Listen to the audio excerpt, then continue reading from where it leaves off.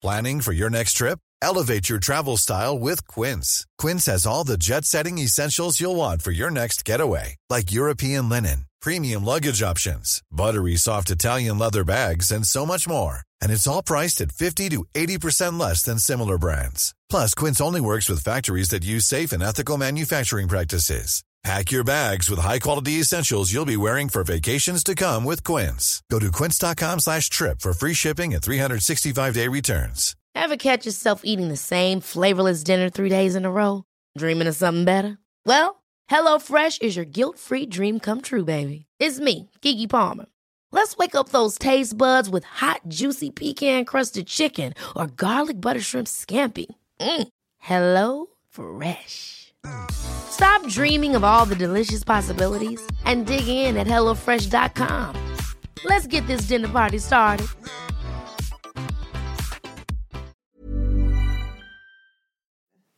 Hej och välkomna till AT-läkarna med mig, Ida Björnstjärna. Och mig, Ann-Katrin Kådan. Idag i studion har vi 2 apotekare, Kristina Spets och Marie Lindskog. Och vi ska prata läkemedel och vad varje AT-läkare och underläkare måste kunna på det här området. Välkomna!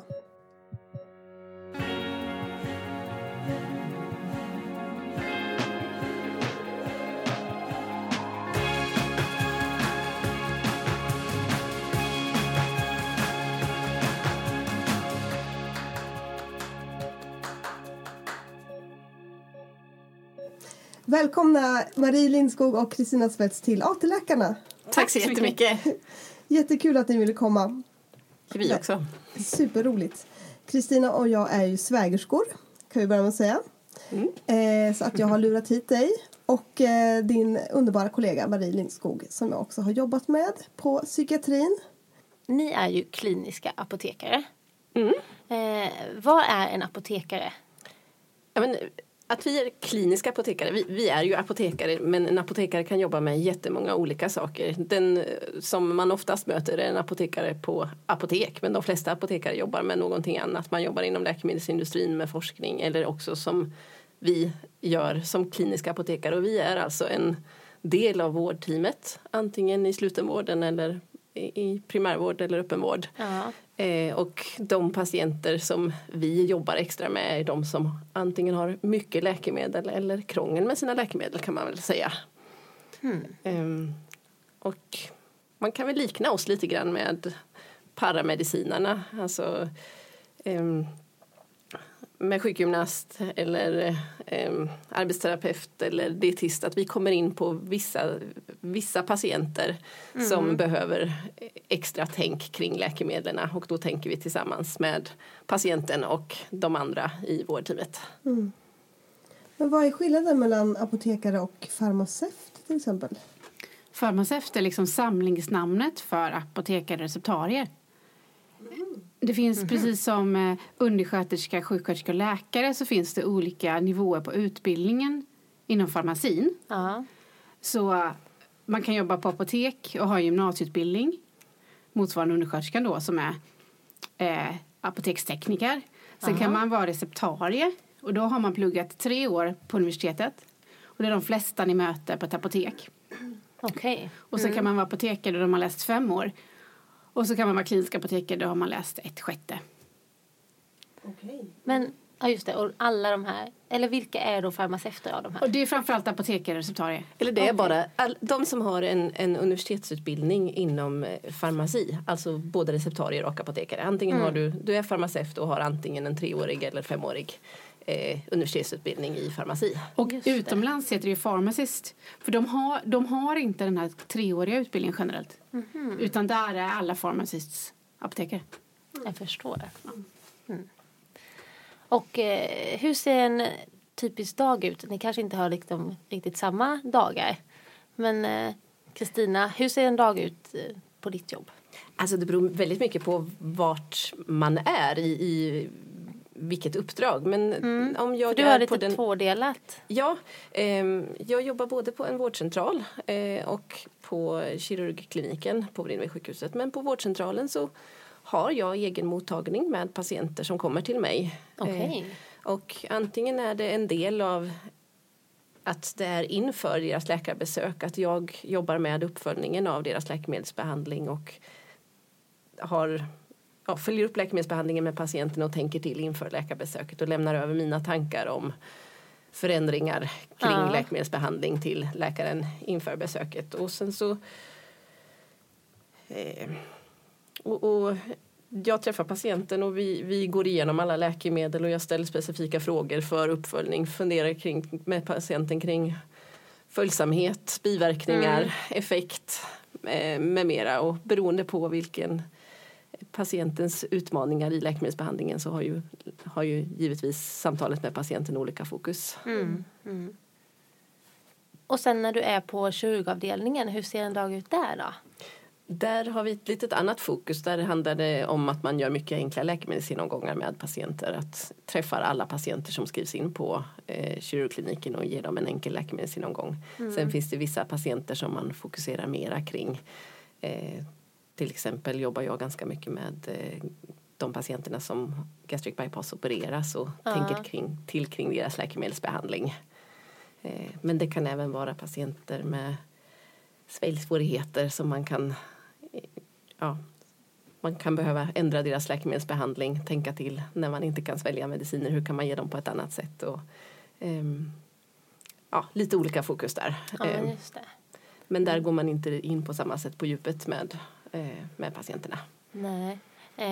Den delen av ditt jobb så har ju vi samarbetat lite under AT och även när jag jobbade som underläkare innan. Så jag har ju fått många rekommendationer från dig som jag har följt.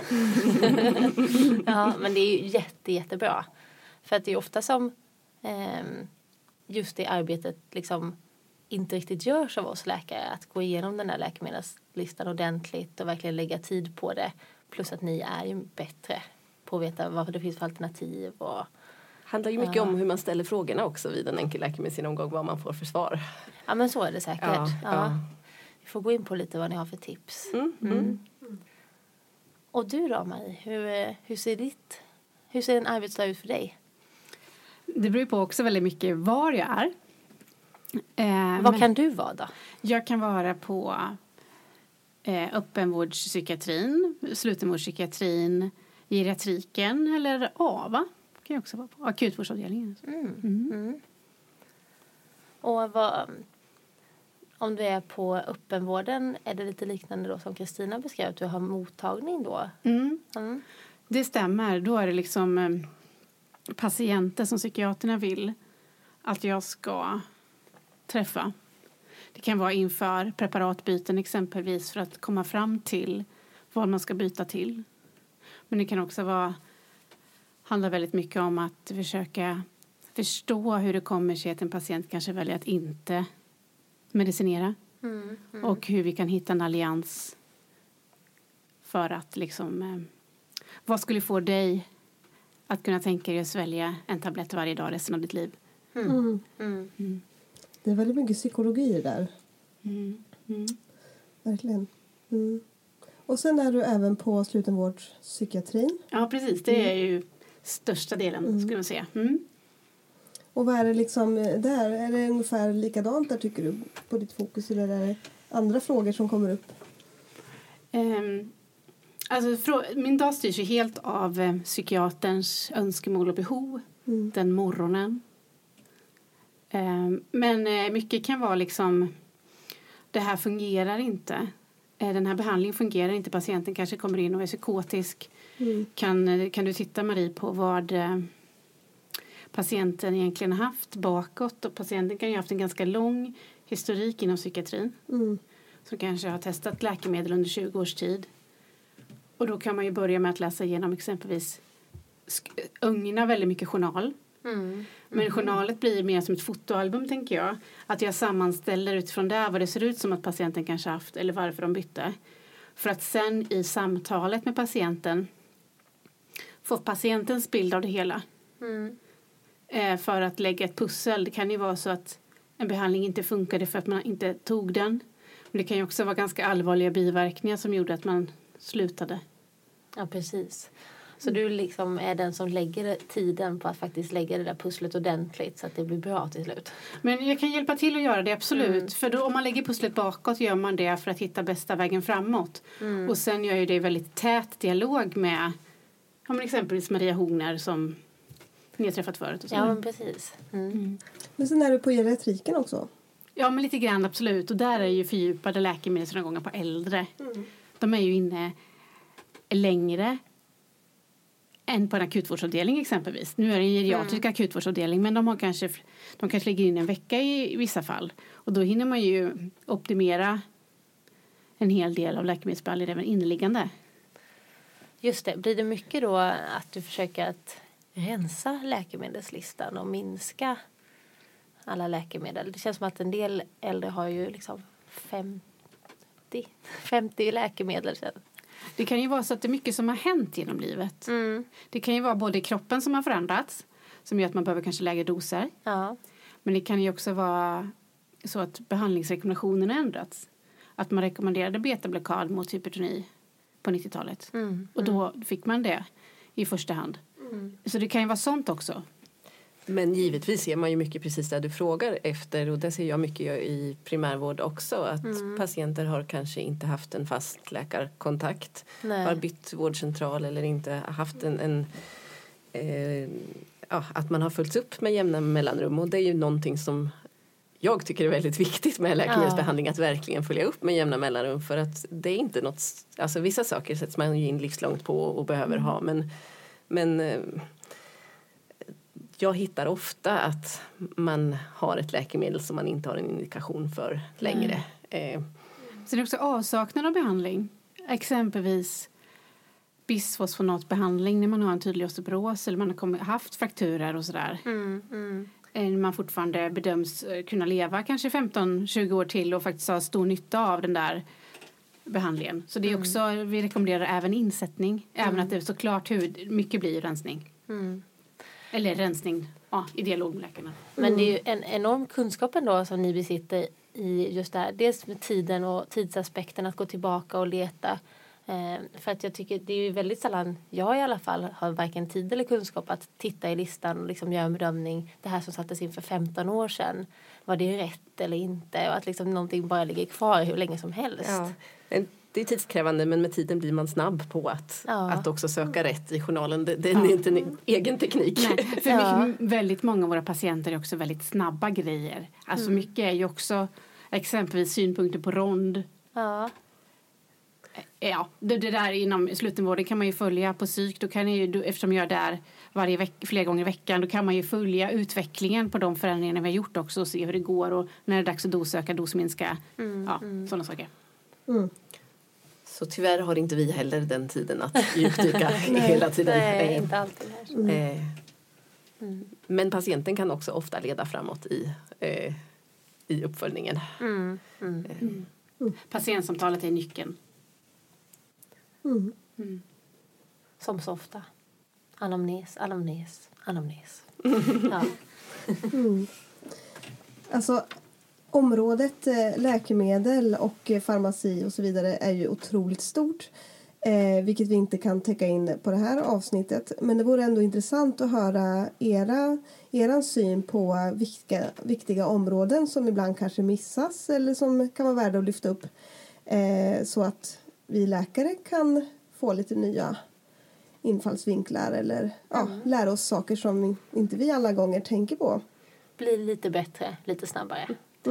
Ja, men det är väl kanske lite styrkan i samarbetet mellan apotekare och läkare att vi kommer med väldigt olika infallsvinklar. Vi apotekare är väldigt lätt för det enda vi kan, höll jag på att säga, läkemedel som är ett väldigt brett område.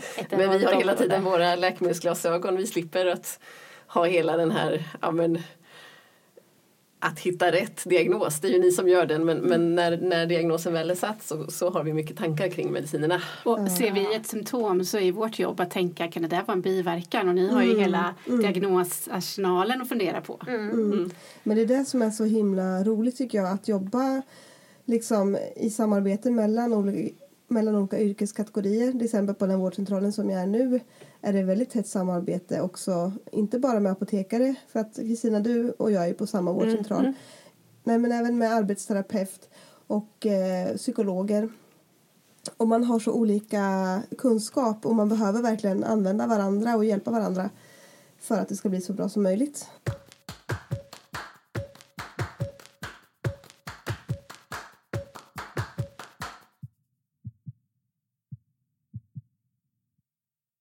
Men vi kanske kan börja med att prata om när man träffar en patient på akuten. Man har aldrig träffat patienten tidigare. Vad tycker ni att man ska tänka på när det gäller läkemedel just? Jag tänker först att man verkligen ska ta sig tiden att också tänka läkemedel. För jag tror man många gånger missar den tankegången. Ja. Socialstyrelsen har publicerat siffror på att mellan 10 och 35% av de äldre som söker medicinsk akut sjukvård gör det på grund av läkemedelsrelaterad sjuklighet. Och att stor del av den sjukligheten hade kunnat förebyggas. Så att det är ändå en ganska stor siffra. Det är en jättestor siffra. Så det gör ju att en av de viktigaste frågorna vi ställer i ett sånt läge är ju, och ni också, är kanske, är det någonting du nyligen har börjat eller slutat med av just läkemedel? Det är en av standardfrågorna vi tänker är bland det viktigaste på en akutvårdsavdelning. För det kan mycket väl vara läkemedelsorsakat ibland. Och så tänker jag att att man behöver försäkra sig om att man vet vilka läkemedel patienten använder. För att det vet vi också att de läkemedelslistorna vi har i journalerna, de stämmer ju oftast inte. De är ju en historia många gånger. Och det kan påverka jättemycket vad man använder som man inte är förskriven. Man kanske har, det frågar man ju ofta om, men NSAIDs till exempel kan man ju äta stora mängder av. Treo kan man ju äta stora mängder av utan att ha det förskrivet. Och man kan ju ha lånat sin frus mediciner eller man kan ha en gammal ordination. Jag har haft ett par patienter som har självmedicinerat med Kaliurid till exempel. Okej. För att Vad fick de? Folk har sina egna logiska skäl på sitt eget sätt, fast det är inte alls logiskt för mig som hälso- och sjukvårdspersonal. Men det var någon farbror som hade mått så dåligt så länge och sen så hade man ju upptäckt att han låg lågt i kalium och gett honom kalium och då hade han börjat må bra. Och sen när han började må dåligt igen, då visste han ju att det var ju en bra tablett. Just det. Så den hade han kört igång med då igen. Och det är bara ett av alla exempel på att patientens logik kring läkemedel är sällan samma logik som vår. Nej. Och just äldre tänker jag, så tanter exempelvis, de kanske eller farbröder svarar nej liksom på att nu köper inget receptfritt. Men när man sen börjar diskutera, men vad använder du när du har ont? Och man får upp de här, vi har en hjärtsviktsförsämring och sen framkommer det mycket NSAID receptfritt exempelvis. Det kan ju vara rätt värdefullt för bedömningen tänker jag. En annan sak som man också ska ha med sig tycker jag är att det är svårt att sköta sin läkemedelsbehandling för många.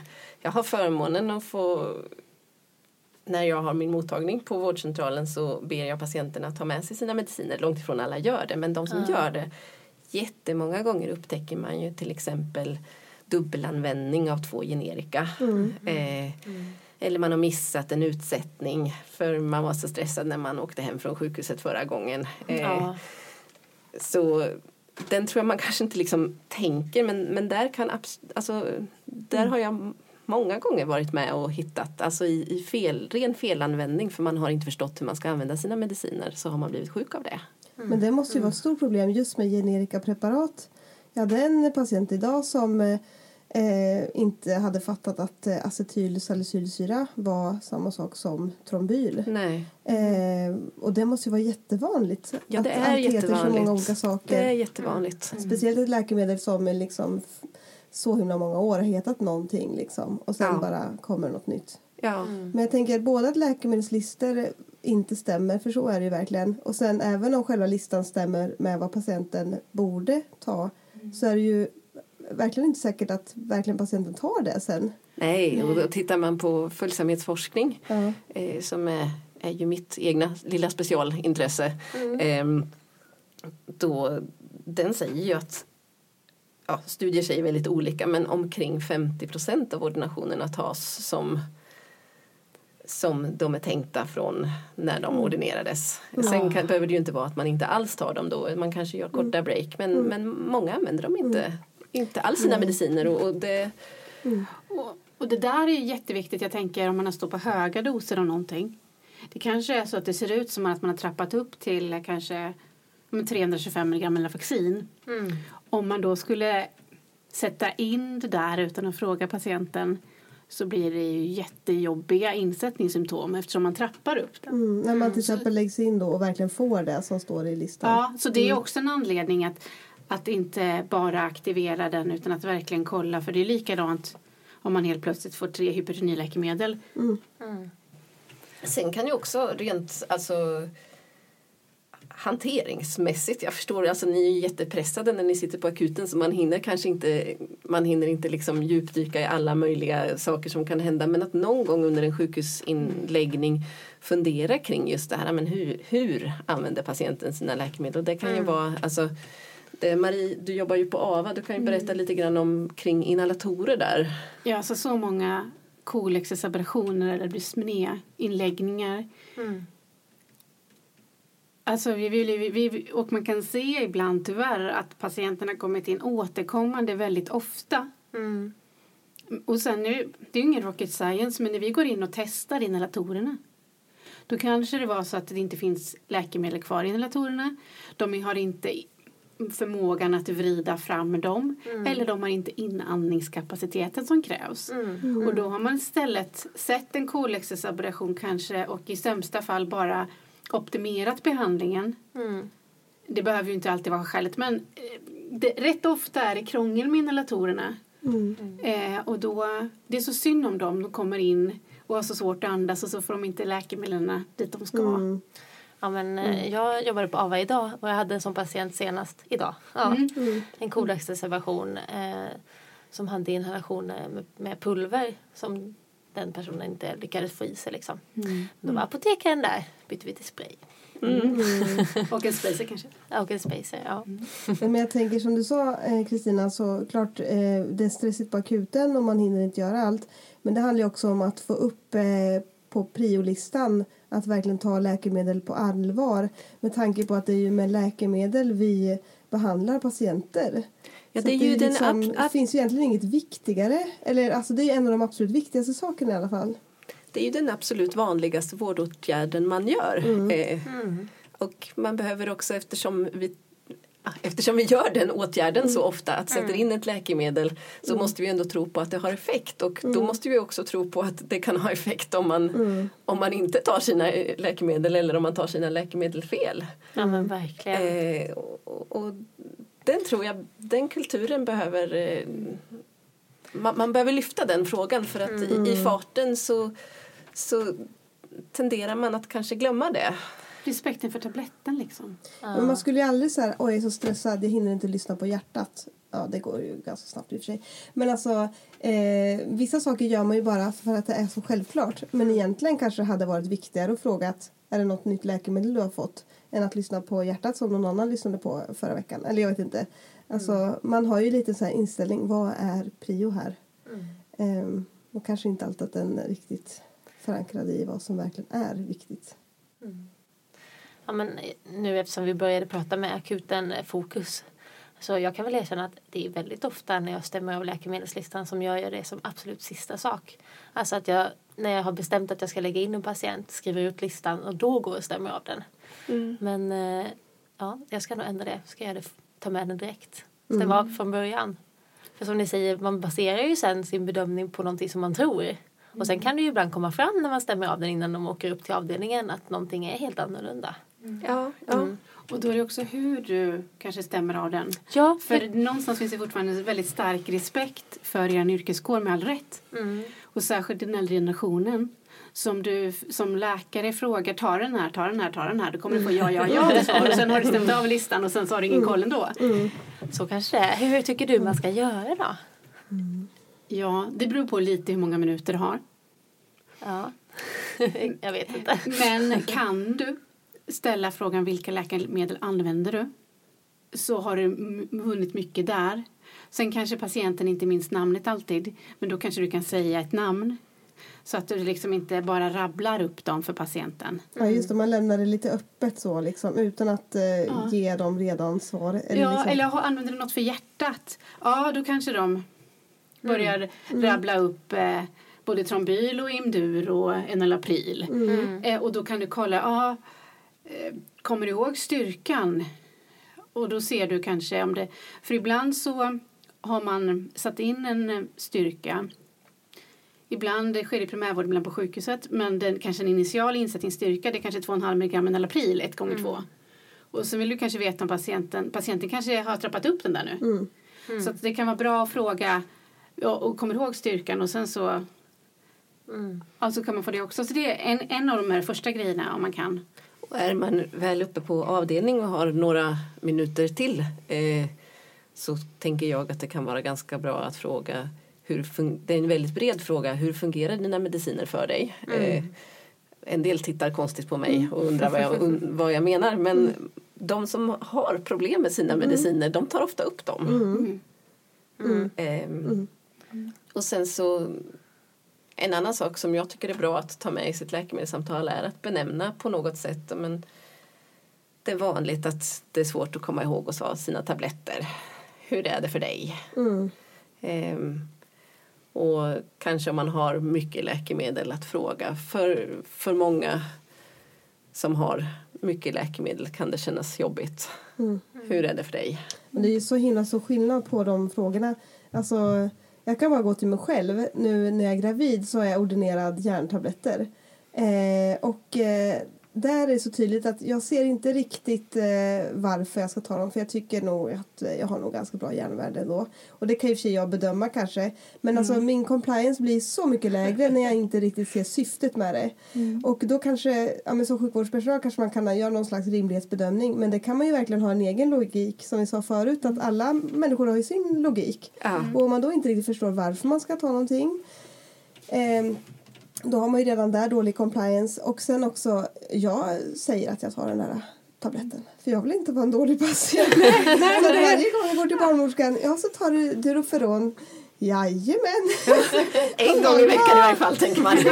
Och så svarar jag. Och jag tror det, alltså, erfarenhetsmässigt så känner jag att det är ju även så med sådana läkemedel som du och jag skulle bedöma är betydligt mer riskfyllt att inte ta mer än en gång i veckan. Jo, men även sådana, jag går på in och hepp också.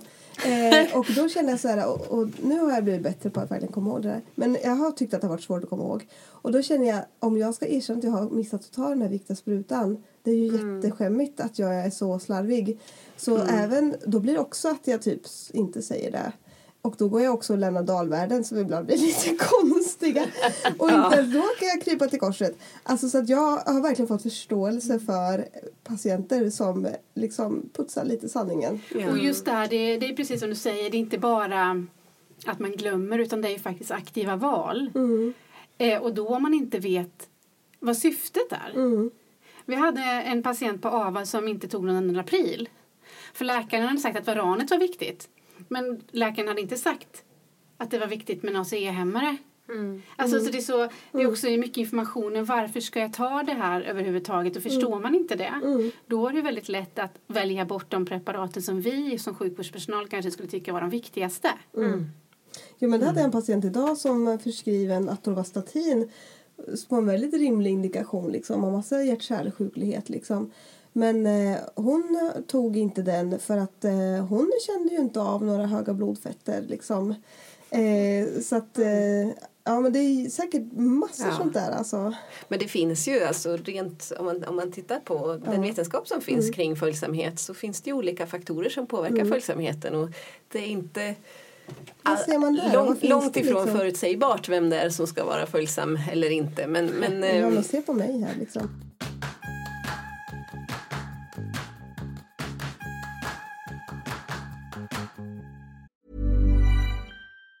Planning for your next trip? Elevate your travel style with Quince. Quince has all the jet-setting essentials you'll want for your next getaway, like European linen, premium luggage options, buttery soft Italian leather bags, and so much more. And it's all priced at 50 to 80% less than similar brands. Plus, Quince only works with factories that use safe and ethical manufacturing practices. Pack your bags with high-quality essentials you'll be wearing for vacations to come with Quince. Go to quince.com/trip for free shipping and 365-day returns. Many of us have those stubborn pounds that seem impossible to lose, no matter how good we eat or how hard we work out. My solution is PlushCare. PlushCare is a leading telehealth provider with doctors who are there for you day and night to partner with you in your weight loss journey. They can prescribe FDA-approved weight loss medications like Wegovy and Zepbound for those who qualify. Plus, they accept most insurance plans. To get started, visit plushcare.com/weightloss. That's plushcare.com/weightloss. Quality sleep is essential. That's why the Sleep Number Smart Bed is designed for your ever-evolving sleep needs. Need a bed that's firmer or softer on either side? Helps you sleep at a comfortable temperature? Sleep Number Smart Beds let you individualize your comfort, so you sleep better together. J.D. Power ranks Sleep Number #1 in customer satisfaction with mattresses purchased in-store. And now, save 50% on the Sleep Number Limited Edition Smart Bed for a limited time. For J.D. Power 2023 award information, visit jdpower.com/awards. Only at a Sleep Number store or sleepnumber.com. Men det här med följsamhet tycker jag är väldigt intressant. Kristina, du som forskar lite på, eller du som forskar på compliance, vad finns det för olika faktorer som påverkar huruvida patienten kommer följa det vi säger eller inte? Det är många olika faktorer. Man brukar dela in det i lite olika grupper så här. Dels vissa faktorer handlar om patienten själv. Sen finns det faktorer som handlar om den sjukdom patienten har. Svårighetsgrad på sjukdomen, hur pass stort hot patienten känner i den sjukdomen de har. Ja. Och även hur lång tid det kommer att ta. En långtidsbehandling är ju en svårare behandling än en kortare behandling. Sen finns det faktorer som är direkt påverkan av hälso- och sjukvårdssystemet. Och det är kanske det som kan vara det lite spännande att liksom tänka kring. Och det handlar ju om alltså, hur introducerar du en ny behandling till en patient? Ja, men precis. Får man en förklaring som man själv kan klara av att ta till sig till varför man behöver läkemedlen, eller säger man bara ett konstigt namn på en medicin och den här ska du ta en gång om dagen resten av ditt liv? Också den här att man följer upp med jämna mellanrum. Det är nästan som att man lite skriver ett kontrakt mellan patient och doktor, i ett inofficiellt kontrakt i liksom att man kommer överens om någonting, att men nu kör vi på det här. Men ni som doktor, ni lämnar ju vidare och sen så står patienten där 365 dagar om året och egentligen är chef över sin behandling och hur det går. Och förhoppningsvis så har man kanske en uppföljning en gång om året om man har lite mera läkemedel, men det är ju många gånger man inte alls har det.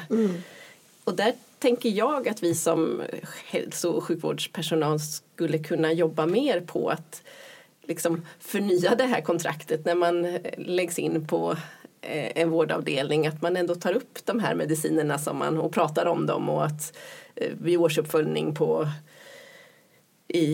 primärvården eller på den mottagningen där man går, att man pratar om medicinerna, hur de fungerar, hur man mår av dem och vikten av dem. Och att både jag och Marie brukar fråga patienten, vill du att jag ska berätta om dina mediciner? För en del vill ju absolut inte veta någonting. Det är egentligen bara skrämmande och jobbigt och man har lärt sig att liksom lägga dem i en dosett och sen så tar man dem och så vill man inte veta, man vill inte ha mer påverkan än så. Men för en del är det ju jätteviktigt att få en förklaring som gör att man kan tro på sin läkemedelsbehandling. Och den gäller ju att göra på rätt nivå för den enskilda individen. Det är ju så olika saker som man är intresserad av. Och en del kan ju vara rädda för alla möjliga olika saker som är lätta att ta bort bara man vet vad rädslan finns i. Vad kan det vara till exempel? Nej, men man kan till exempel tänka om läkemedel som inte alls är något beroendeframkallande, att man är rädd för att kroppen ska vänja sig vid medicinerna. Det kan ju inte vara bra. Det tycker jag man träffar på ofta. Jo, men tvärtom också. Läkemedlet kan också bli en sån enorm trygghet. Jag sitter med en tjej just nu som hon beskrev det ju själv. Ja, men Den här medicinen är ju nästan som ett gosedjur. Jag har lagt min trygghet i den medicinen i 10 år. Och nu vill de ta bort den. Att man tror att hela ens mående hänger på en tablett på något sätt. Ja, alltså att tabletten är ju så mycket mera än den farmaceutiska verkningsmekanismen. Och det handlar lite när vi pratar om respekten för tabletten. Alltså att få förståelsen för att det kan finnas väldigt mycket rädsla kopplade till läkemedel. Så som man kanske inte tänker på för de står inte fast. Som är viktiga att få fram för att också kunna främja den här fullständigheten som Kristina pratar om. Andra faktorer är ju... Det är lite spretande i forskningen men socioekonomi och framförallt hur man har förmåga att ta till sig informationen om läkemedlen. På vilken nivå man kan ta in informationen om sina läkemedel. Och sen är sådana här rent enkla saker som att det är mycket svårare att få följsamhet på en inhalator till exempel än på en enkel tablett som du ska ta en gång om dagen. Det är helt liksom säkert att ju fler doser man har per dag desto mindre sannolikhet är det att du kommer att ta alla doser. Det är jättemycket lättare att glömma ju fler, men det förstår man ju själv logiskt också. Så ju fler misstag man kan göra desto fler kommer folk göra. Ja. Och läkemedel som det är special kring, det är lättare att det blir fel med dem. Det man rent liksom den faktor som jag nämnde först med just patientrelaterad följsamhet och vilka prediktorer man har där. Det som man helt statistiskt signifikant har kunnat visa där är ju depression ger alltid mycket större risk för icke-följsamhet och det är ju väldigt logiskt men i början av min yrkeskarriär tänkte jag faktiskt inte riktigt på det om jag ska vara ärlig alla gånger. Men orkar man inte nästan leva så orkar man kanske inte ta sina tabletter heller. Sen kan man se det är vanligt att i ungdom, tonår och ung vuxen ungt vuxet liv att man har en lägre följsamhet. Och i alla livsförändringar så har man visat också att det är större risker för dålig följsamhet. Alltså när det händer drastiska saker. Det kan ju vara att du blir sjuklig igen liksom, på ett nytt sätt. Eller att du flyttar, att du börjar studera eller att du... alla möjliga förändringar. Jag tycker att det är rent subjektivt som jag tycker att jag ser det och jag tycker det oftast känns ledsamt när jag ser det att det är vanligt tycker jag att träffa unga kroniker som har en kronisk sjukdom som har en behandling som ska vara förebyggande mot sjuklighet senare att det ofta är dålig följsamhet där. Och det kan ju vara psykologiska faktorer också att man kanske har en sjukdom som inte alltid gör sig påmind och då vill man inte tänka på den och då blir medicinen en jobbig påminnelse. Man vill vara som alla andra, man vill inte. Man vill inte vara sjuk helt enkelt. Det vill ju ingen egentligen. Men det tycker jag ändå, alltså jag bara tänker på följsamhet med någonting som man under en period har varit dålig i att följa. Det kan ju vara träning också. Eller absolut. Kom ihåg D-droppar till sina barn eller vad som helst. Jag tycker att ju mer jag har glömt desto mer känns det som att jag liksom på något sätt tycker det är ännu jobbigare att göra det. För att jag har ju ändå glömt så många gånger. Så att vad spelar det för roll ungefär? Och sen är man ju olika strukturerad som människa och man har olika förmåga till det. Alltså, det är ju i ens personlighet också som påverkar hur lätt eller svårt det är. Men jag tänker att för att kunna uppnå någonting och för att kunna hjälpa patienterna till bättre följsamhet, det är ju jätteviktigt med att undvika skuldbeläggande. Skulden den känner man ändå själv liksom tillräckligt nog. Så att försöka hitta motiverande faktorer och försöka att hitta, men var är det skon klämmer? Är det att sjukdomen är jobbig? Är det att jag liksom jobbar skift och har jättesvårt att få till en fungerande rutin? Hur kan vi hitta den? Kan vi ha en påminnelse i mobilen? Kan vi skaffa en app som sån här som liksom ringer när jag inte har tagit min medicin? Eller kan jag ha dosett? Eller vad kan det vara? Liksom att fokusera framåt på att men hur kan vi hjälpas åt så att det här ska bli bättre? För sen sitter de ju där. Alltså, vi finns med 2 dagar om året kanske hälso- och sjukvårdspersonal. Resten av alla dagar ska patienten själv stå där med sin medicinering. Så vi ska utrusta dem så mycket som möjligt med så mycket kunskap och så mycket motivation som möjligt.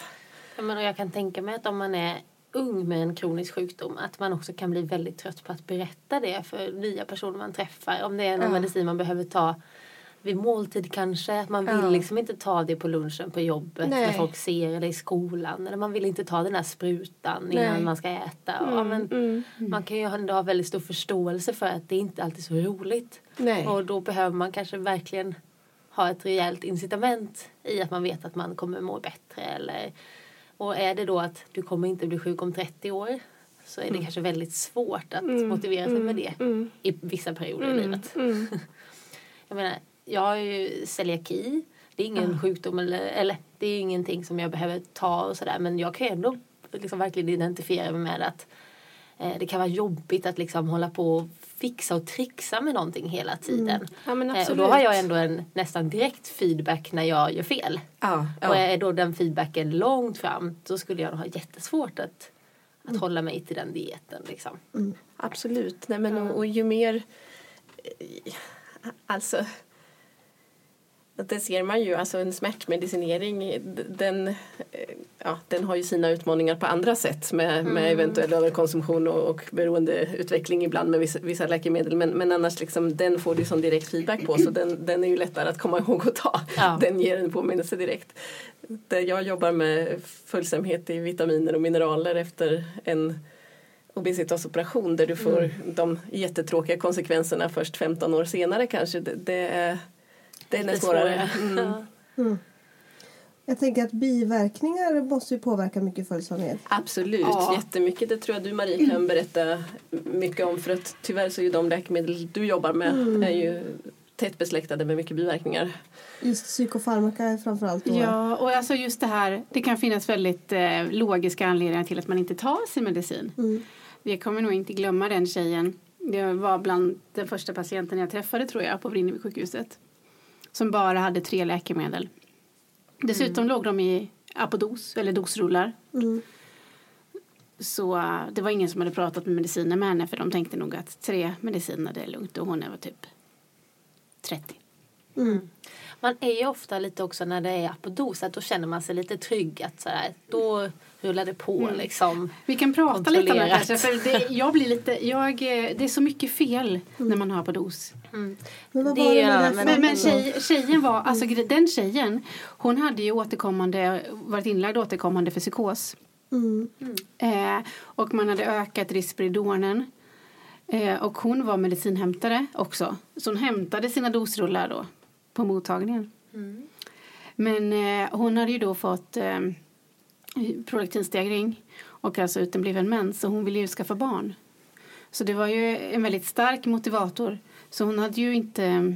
När jag frågade henne liksom vilka av de här hon svalde så tog hon ju inte Risperidon alls. Och när jag frågade varför, just det här att inte skuldbelägga. Men det jag ville bli mamma. Och sen har du sagt det till någon. Bara, nej, det är ingen som har frågat. Och bara, du är också medveten om att du har varit inlagd här på kliniken kanske 3 gånger det senaste året. Ja, men jag vill fortfarande bli mamma. Och då liksom, där hade man ju kunnat göra ett medicinbyte så mycket tidigare. Och också undvika de här skoven. Folk hade stämt av hennes vad som låg i dosrullarna men ingen hade frågat vad hon svalde. Men det finns ju en anledning till att patienter har dosrullar helt enkelt. Och det kan vara väldigt olika anledningar. Är man gammal så kan det ju ha med en demenssjukdom att göra. Men det kan fortfarande vara väldigt mycket krångel på vilka man väl får i sig. Det kan vara så att det är någon som kanske bara kommer och ger påsen men inte öppnar den. Och sen kanske man inte minns. Jag hade en sån dement patient som inte mindes vad man skulle göra när man fick tabletten i handen. Så man måste visa liksom svälj. Men det kan ju också vara så att man har dos för att man har en historia av intox. Och då är det väldigt viktigt när man träffar en sån patient på psykakuten exempelvis. Att fråga den personen vilka av de här medicinerna brukar svälja. För att det är ganska vanligt att man klipper upp påsar och man kanske väljer att samla alla xanor till en viss dag och hellre känna sig avtrubbad vissa dagar och må skit ett par andra dagar. Eller så kanske du aktivt plockar ut och slänger den varje dag, som den här tjejen som hade hämtat Risperidonen och slängt den i ett helt års tid utan att någon visste, fast de var hämtade den, men de tittade inte, någon svalde. Sen är ju alla originalförpackningar som ligger, om ni skriver ut en antibiotikakur från AVA och patienten har dos. Det är ju inte så att hemtjänsten, om patienten ens har hemtjänst, får ett automatiskt meddelande när de hämtar dosrullarna att det ligger ett recept på antibiotika. Så då kan det vara mycket väl vara så att ingen hämtar ut den där antibiotikakuren åt patienten. Jo, men om man har ordinerat den här antibiotikaförpackningen i Pascal, då ser de att de ska hämta ut det. Eller är inte det heller säkert? Alltså de har ett system, om jag har förstått rätt när jag frågat de kompisar på apotek, så är det här systemet för rullarna ett system. Då går man och hämtar rullar. Men ni kanske ofta skriver en akutproduktion. Alltså ni skriver ett vanligt recept på en förpackning i 7 dagar. Ja, du menar inte via Pascal nu? Utan jo, i Pascal. Även att patienten har Pascal. Så för att patienten ska kunna börja svälja tabletten i eftermiddag. Ja.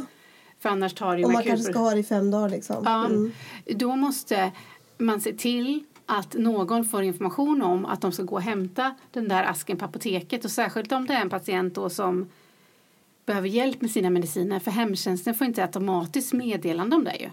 Nej. Och apotekspersonalen när de lämnar ut rullar kan göra det utan att se de andra recepten, vad jag förstår. Ja, men det är lätt att det blir mycket krångel där. Och man bör också tänka på det här när man akutproducerar. Men av vilken anledning är det... Jag tycker man ska ha det som en sån här... Ja, men man har... Oftast har man dosdispenserade läkemedel av en viss anledning. Att man är extra skör på ett eller annat sätt. Ofta är det för att medicineringen inte fungerar. Så därför behöver man ha en extra omsorg om så det blir rätt när patienten då kanske skrivs hem från sjukhuset. Dosdispenserade läkemedel fungerar ju väldigt bra så länge medicineringen hålls stabil, men när man börjar med in- och utsättningar så kan det bli väldigt, väldigt krångligt och det är inte säkert att man har förmåga nog att förstå när det ligger extra påsar och de vanliga påsarna, men vilket var det jag skulle ta och som många har ju också dispenserade läkemedel för att man har svårt att inte ta för mycket av läkemedel och då om man akutproducerar extra rullar med allting i. Ja, men då har man dubbelt av det man inte borde ha dubbelt av. Och så skriver man stora förpackningar och något annat också. Ja, det överlag är ju det är ju en annan fråga men gällande bensosopioider behöver man ju alltid tänka till ordentligt så att man inte under en kort sjukhusvistelse inleder en långvarig förbrukning av de läkemedlen. Att man alltid tänker på att skriva minsta förpackning. Jag tänkte bara på dosrullar. Är det 2 veckor de kommer? Är det varannan vecka? Standard är varannan vecka. Men man kan välja också varje vecka exempelvis. Okay. Men just det här, en sån här fråga som vi brukar ställa när vi träffar patienter som har dosrullar, det är hur funkar det med dina påsar? Får du hjälp av någon? Och om svaret är ja, alltså på vilket sätt är de där och ger det, alltså, så att man försäkrar sig att patienten får i sig dem. Eller liksom är det som någon som hämtar ut eller krånglar det liksom, att man kanske har Apodos men man tar sig inte till ett apotek. Alltså, för man har liksom svårt att gå. Alltså. Ja. Men bara om vi liksom går tillbaka till det här med compliance. Hur ska jag på allra bästa sätt ge information till en patient för att liksom maximera chansen att patienten tar medicinerna? När du till exempel sätter in ett läkemedel. Ja, men precis. Hur ger man bäst information? Det är ju tråkigt svar, men det är ju individanpassat. Och beroende på i vilken situation patienten är.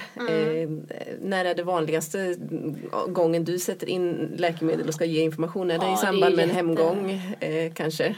Ja, men precis. Oftast har man kanske då ändrat någonting på en patient som har varit inneliggande. Och sen så när den ska gå hem så har man lite olika ändringar. om det är en akut patient så kanske det ofta är sådär, jag har skickat med ett recept på antibiotika. Då känns det ganska lätt att informera om att den enda förändringen är det här receptet på antibiotika, så här många dagar, receptet finns. Det känns som att det ofta liksom går att kommunicera bra. Det svåra är det här är din långa läkemedelslista. Jag har höjt den här, jag har sänkt den här. Den här är borta, det här har kommit in. Alltså när det är liksom lite många grejer. Och då tänker liksom jag att jag försöker sätta mig ner och säga det. Och jag har oftast med mig en läkemedelslista och försöker liksom markera. Den här är gul, den är ny, den här är röd. Alltså liksom lite försöker så här färgkoda och berätta. Det är ändå svårt att få det liksom rätt. Men du säger ju bra grejer där. Du ger både skriftlig och muntlig information. För om man tänker en patient som har varit akut inlagd den dagen den skrivs ut av dig som doktor, då kanske det rör sig oerhört mycket i huvudet på den kanske äldre patienten. Men hur ska jag ta mig hem? Kommer min son kommer han upp i tid och kan skjutsa mig hem? Hur ska det gå när jag är hemma? Men det är 100 miljoner saker som rör sig i huvudet. Och då att ta till sig informationen om läkemedlen, hur tydlig du än är, så kanske det finns så många orosmoment som man inte riktigt tar in det. Så att jag tycker att det är jätteviktigt att ge både skriftlig och muntlig information och också till patienten. Ja, berätta. Nej, men att säga, alltså allt det här du sa, kan du skriva huvudpunkten av den läkemedelsberättelsen exempelvis? Och ja, precis. Sen har man ju olika sätt att minnas.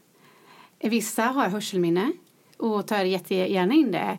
Men jag exempelvis behöver se saker för att minnas det. Så att jag hade haft stor nytta av att du hade visat mig din läkemedelsberättelse, så att jag hade fått ha den.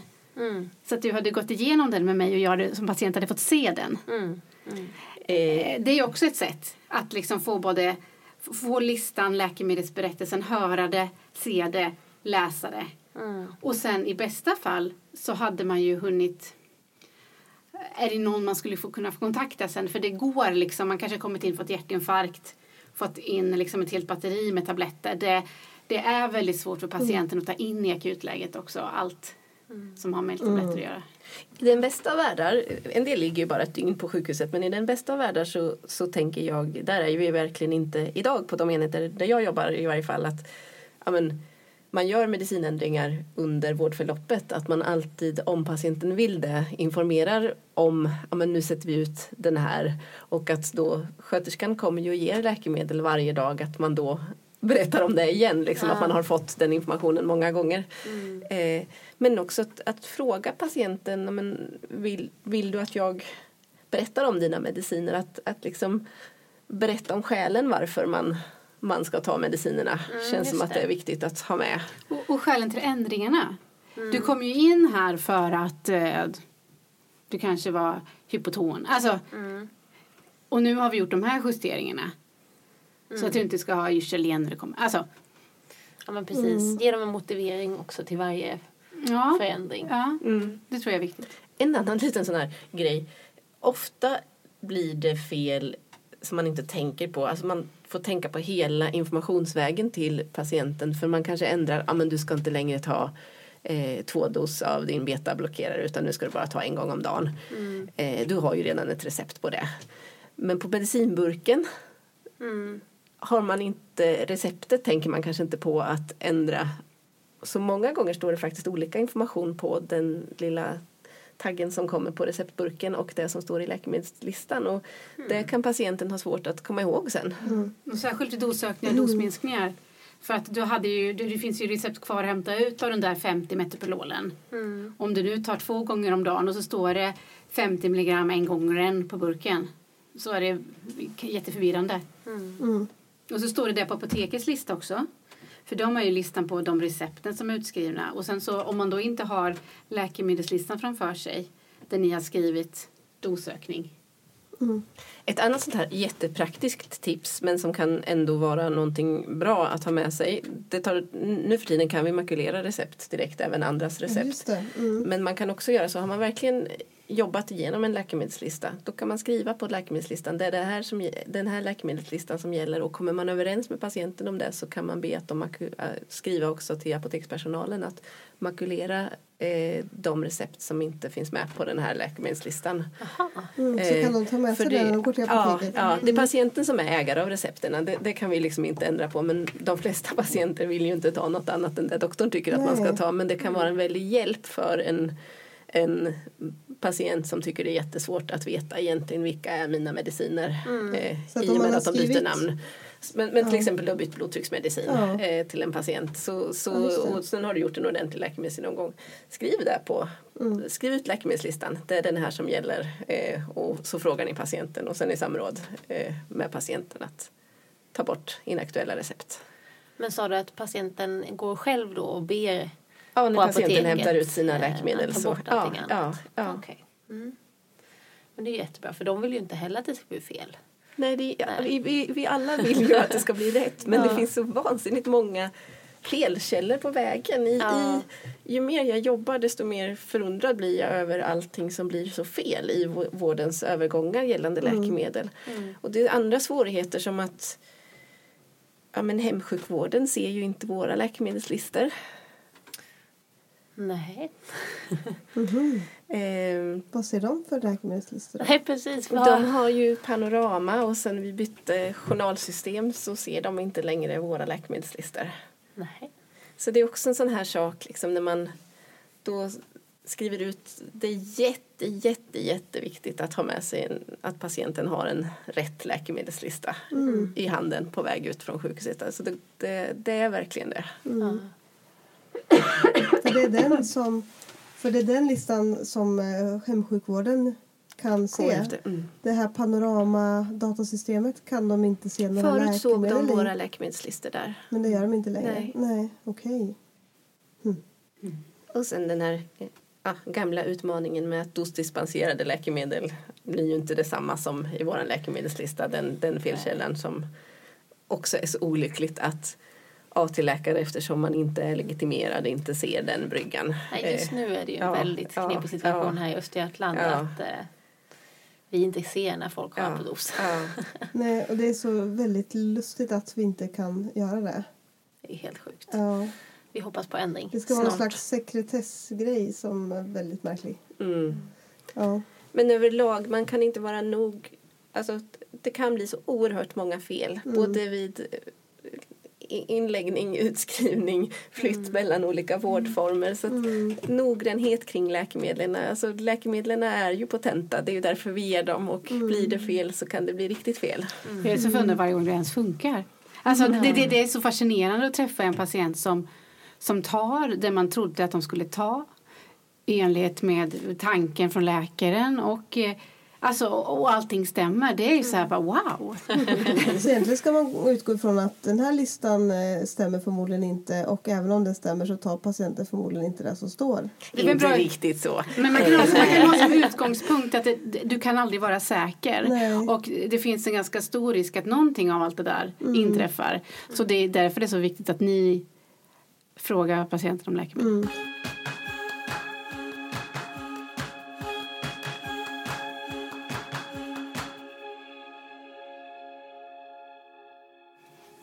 Alltså läkemedel är ju den mest använda formen av åtgärd som vi gör för patienter i vården och vi har ju pratat om att det är potenta grejer och många patienter behöver ju tyvärr många olika typer av mediciner kombinerat.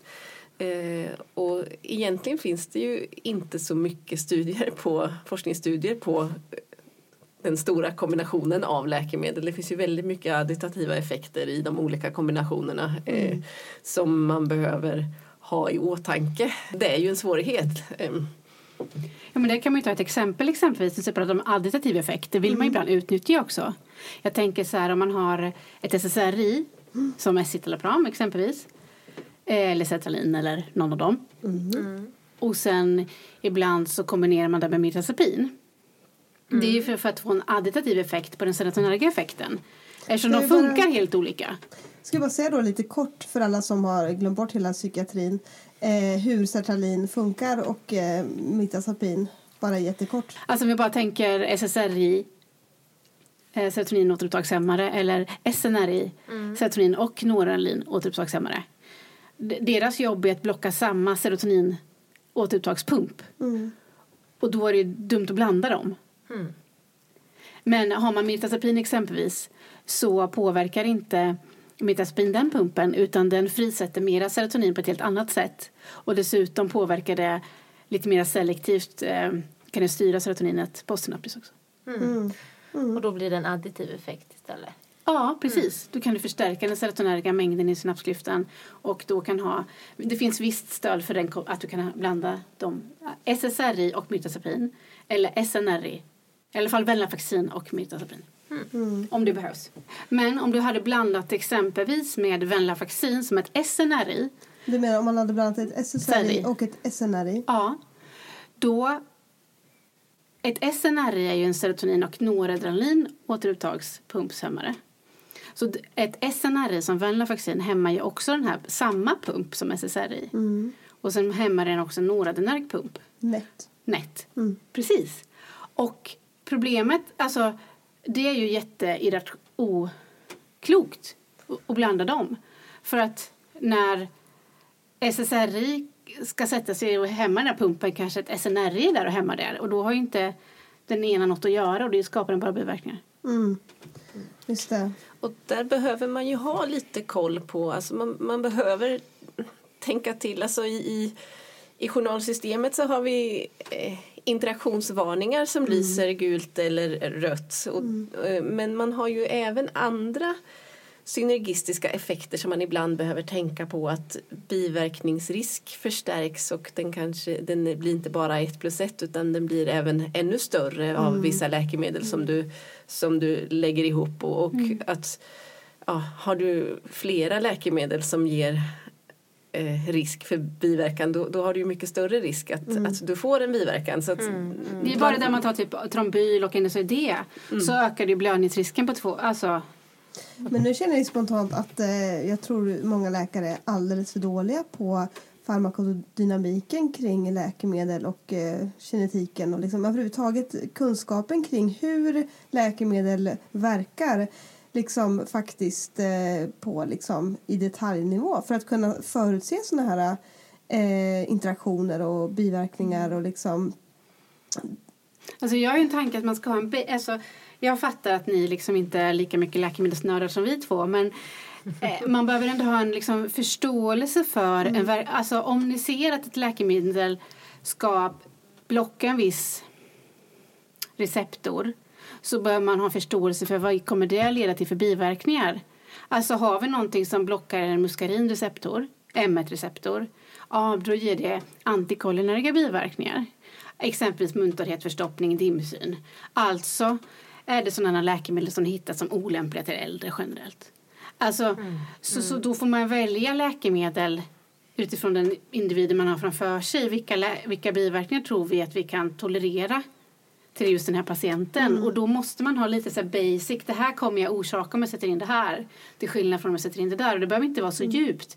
Men det behöver vara en förståelse för vad som händer när man blockar eller stimulerar vissa receptorer. Bara lite basic så.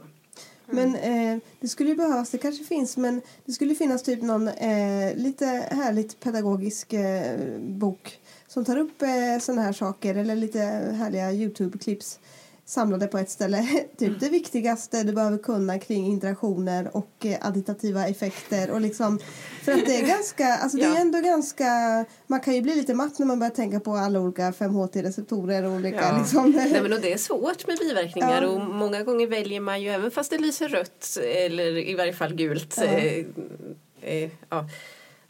men C-interaktioner väljer man ju många gånger att ändå behandla med, för att i många fall är det relevant att göra det. Andra gånger är det ju jättekorkat, så man måste ju, om man väljer det ändå, att vi har väl, alltså man måste se från fall till fall där. Och också likadant, sen är det så att vissa interaktioner kan ju vara jättevälinställda. Tar vi bara Levaxin och kalk, de ska man inte ta samtidigt för att du får ett sämre upptag av Levaxin. Men om du har haft din Levaxindos och tagit den samtidigt som din Calcipos D-forte i jättemånga år, då har man ju, när man har monitorerat TSO och T4 och sådär, då har man ju ställt in Levaxindosen efter det. Så då gör det ju mera skada än nytta Alltså genom att helt plötsligt bara bryta den då utan vidare. För då ska du veta att bryter du den interaktionen på sjukhuset för du ser att det lyser gult. Då är det någon stackars distriktsläkare sen som måste hålla på att monitorera om hela vaccinen. Alltså förstår du? Finns det några interaktioner eller liksom, nu tog ju du Marie upp att man ska inte kombinera SSRI och SNRI. Det var väldigt ologiskt att göra det. Finns det några andra som ni spontant kommer på att det där är ganska vanligt eller ganska farligt att göra? Men det finns ju en del saker som är så där allmänt bara jätteonödigt som var så lätt att undvika. Till exempel vissa antibiotika ska du inte ta tillsammans med järn eller kalcium. Och det får patienten information om när de kommer till apoteket och hämtar ut läkemedel. Men däremot på avdelningen har doktorn ordinerat att ge järn och den här antibiotikan samtidigt klockan 8 på morgonen, och det är rent kemiskt att de liksom sätts ihop med varandra och de blir inte, du får inte i det lika mycket av dem. Vart hittar man snabbast den informationen när man ska kolla till exempel i FASS? Vilken punkt ska man gå på för att se, kan man ta det tillsammans med laktos eller järn och så vidare? Men där får du ju en interaktionsvarning när du ordinerar det i Cosmic. Men sen så större varning ska inte tas med mjölk om man ordinerar det antibiotikat alltså? Jaha, med mjölk. Men jag tänkte på järn och mjölk och saker som man, för vissa antibiotika ska man inte ta till exempel till mat 2 timmar efter måltid och så vidare. Ofta har du hittar det i FASS. Men sen så har du ofta det också i ordinationsmallen. Förskrivarinstruktioner står det också där. Det kan stå ganska mycket information kring sådana här praktiska saker för er. Så om ni ordinerar med mallar överhuvudtaget så får ni ju jättemycket gratis hjälp.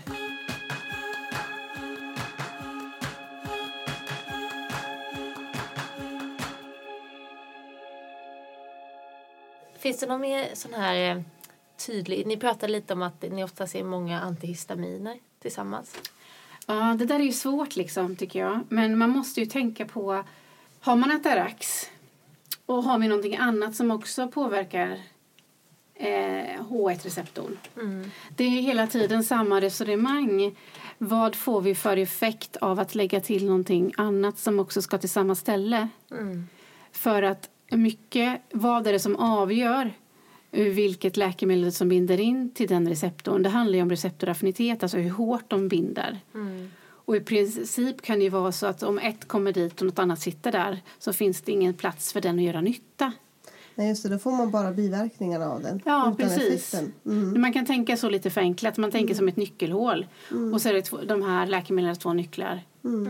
Så lite bara grovt kan man säga. Om man har en patient som har flera läkemedel som är till exempel flera antihistaminerga läkemedel eller flera beta-blockerande läkemedel, att man då ska liksom tänka till. Är det här rimligt att den ska ha 2 saker som är så snarlika? Ibland kanske det finns en tanke, men ibland är det bara dubbelförskrivning. Ja, men precis. Det kan man väl tänka. För ibland finns det en god tanke och ibland är det just snarare mera biverkningar hos patienten. Och då får man ju fråga också om de biverkningar man kan tänka sig se också. Men det finns ju en hel del olika sorters tabletter. Ska vi nämna någonting om lite sådär? En del får man ju dela och en del inte. Ja, och det finns ju många smarta sätt att göra en tablett på för att få ut den effekten man vill av den. Vissa ämnen är ju till exempel känsliga för magsyran. Om du inte har liksom lagt ett bra hölje runt den tabletten så kommer den ju inte vara verksam och när den kommer ju inte ta sig fram dit den ska i kroppen, för att det handlar ju en del om absorptionen där, så då har man ju ett hölje som skyddar mot magsyran och sen tar den sig ner i tarmen och då löser den upp sig. Krossar man en sån tablett då har du ju inte längre den skyddande höljet om den. Andra varianter är ju som, alltså man vill ju, med de flesta typer av behandling vill man ju ha en så jämn koncentration av läkemedlet i blodet som möjligt under dygnet.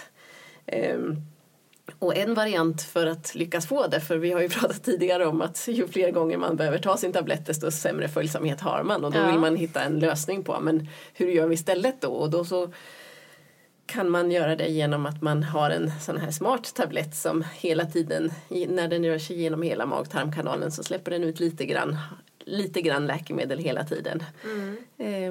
Och av olika anledningar så har patienter ibland svårt att ta sina tabletter och då kanske man krossar den tabletten, men då får man ju, det kan ju till exempel vara en betablockare, och krossar man den då får man ju en väldigt stark betablockerande effekt först när man precis tar den, men man har ju, för då får man ju i sig allting på en gång.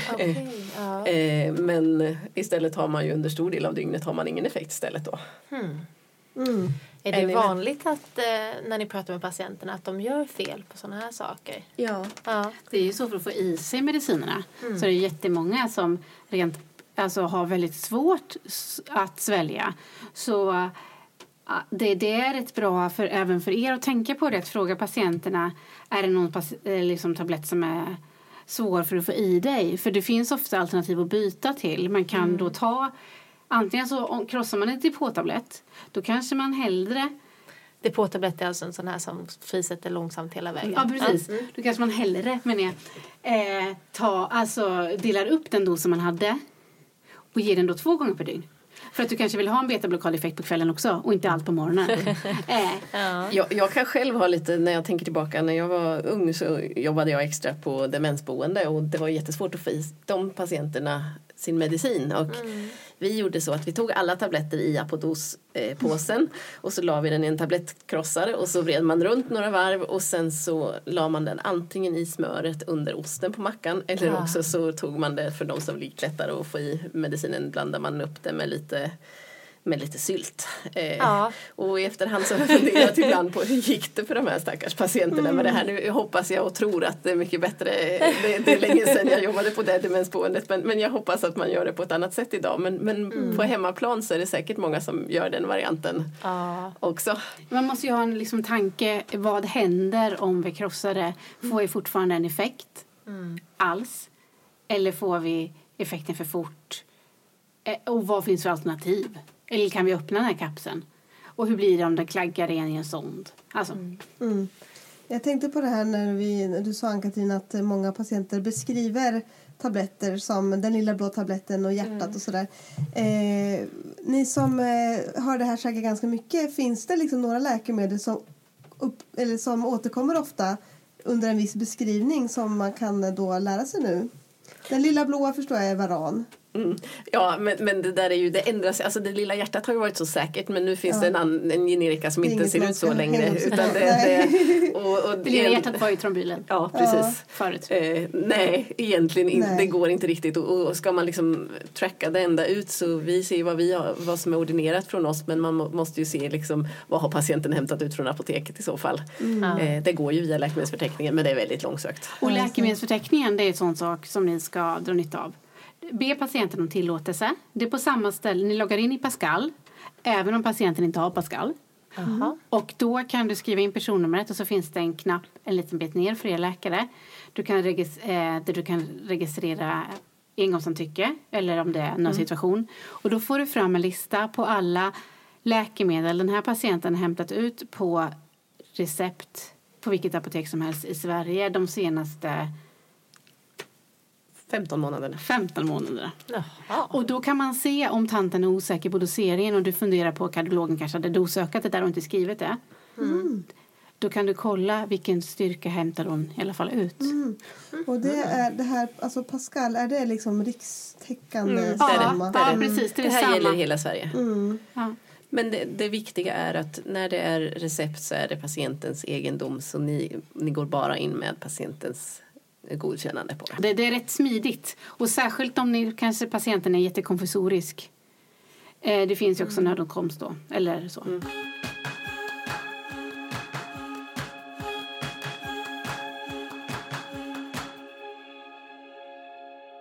Man har ju alltid en tuff påverkan från läkemedelsindustrin. Alltså man gör av med oerhört mycket pengar som inte är ens egna pengar.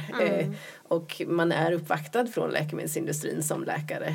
Och det gäller att hålla huvudet... Jag har själv jobbat inom läkemedelsindustrin, så egentligen men att man ska hålla huvudet kallt, därför att man blir alltid påverkad av reklam. Så är det ju. Annars skulle de inte åka runt. Nej, och det läggs oerhört mycket pengar på marknadsföring kring läkemedel. Så att det är ju viktigt att inte bara svälja när någon annan kommer och presenterar studier, utan att faktiskt titta på studierna själv, för det kan finnas en annan studie som är en bra studie som man väljer att inte presentera när man kommer som läkemedelskonsulent. Och att alltid hålla sig uppdaterad om ny forskning som kommer och nya riktlinjer som kommer. Det är ju en färsk kunskap, alltså det är ju det som är roligt med det farmakologiska och medicinska området, att det hela tiden bedrivs forskning och man lär sig hela tiden mer. Det som vi ser som sanningar idag är förhoppningsvis har vi kommit mycket längre om 15 år och då är det kanske helt andra terapirekommendationer, så man får ju aldrig fastna och luta sig tillbaka och tänka att det här kan jag, utan att där finns ju den här kloka listan som man kan gå efter. Den kanske också är influerad av liksom, men den tycker, för det kan ju vara lite svårt att sätta sig in i olika studier liksom, när man har en ganska stressig vardag. Sådär. Absolut, och det ska man ju dra nytta av i olika regioner heter den ju olika. Hos oss i Östergötland heter den reklistan och vi har ju producentobunden läkemedelsinformation, att det finns människor i våran region som sitter och jobbar med de här bitarna. Och det ska man ju luta sig tillbaka mot den informationen man får från. Och de listorna är ju gjorda producentobundna, så kloka listan, alltså det är ju reklistan där, de kan ju liksom lita på, om man säger. Ett annat verktyg som finns är en sida som heter medicininstruktioner.se. Där ligger det filmer på exempelvis alla inhalatorer som är godkända i Sverige, och det är nog ett 40-tal skulle jag tro. Och där finns det både för vårdpersonal och för patienter. Så man kan ta upp på datorn och visa patienten om man till exempel sätter in någon typ av inhalator och visa även där. Jag gör ofta det i mina läkemedelsgenomgångar när jag är på vårdcentralen, att jag tar upp och vi tittar tillsammans på filmen för att man ser så man verkligen har laddat rätt och att man verkligen har gjort alla steg som ska göras. Och även tvärtom för er, när ni ser massa konstiga inhalatornamn som ni inte har en suck om hur de ser ut eller vad de... Alltså framförallt hur de ser ut eller hur de skulle fungera. Ja. Så att innan ni går in till patienten, så man kan ju snabbt bara, då ser de, du känner igen inhalatorn och du ser den också. Det kan vara lite, eftersom det är så mycket krångel kring inhalatorer, är det bra att man som läkare själv vet, eller kan ta reda på hur den funkar. Absolut.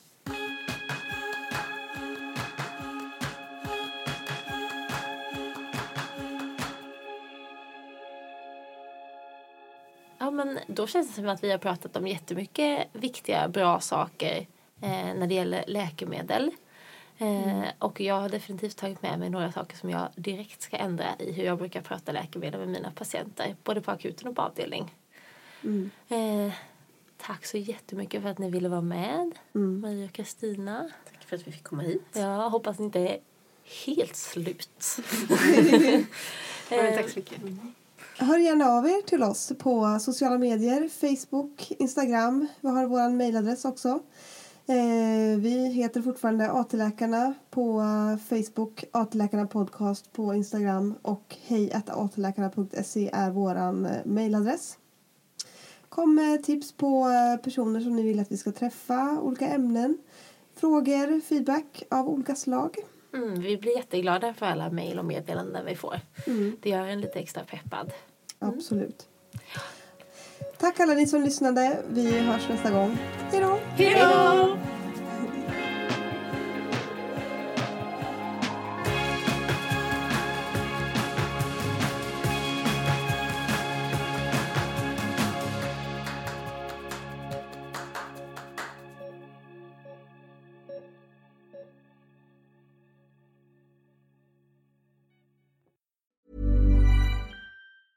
Hey, it's Danny Pellegrino from Everything Iconic. Ready to upgrade your style game without blowing your budget? Check out Quince. They've got all the good stuff, shirts and polos, activewear and fine leather goods, all at 50 to 80% less than other high-end brands. And the best part? They're all about safe, ethical and responsible manufacturing. Get that luxury vibe without the luxury price tag. Hit up quince.com/upgrade for free shipping and 365-day returns on your next order. That's quince.com/upgrade. Ever catch yourself eating the same flavorless dinner 3 days in a row? Dreaming of something better? Well, HelloFresh is your guilt-free dream come true, baby. It's me, Keke Palmer. Let's wake up those taste buds with hot, juicy pecan-crusted chicken or garlic butter shrimp scampi. Hello Fresh. Stop dreaming of all the delicious possibilities and dig in at HelloFresh.com. Let's get this dinner party started.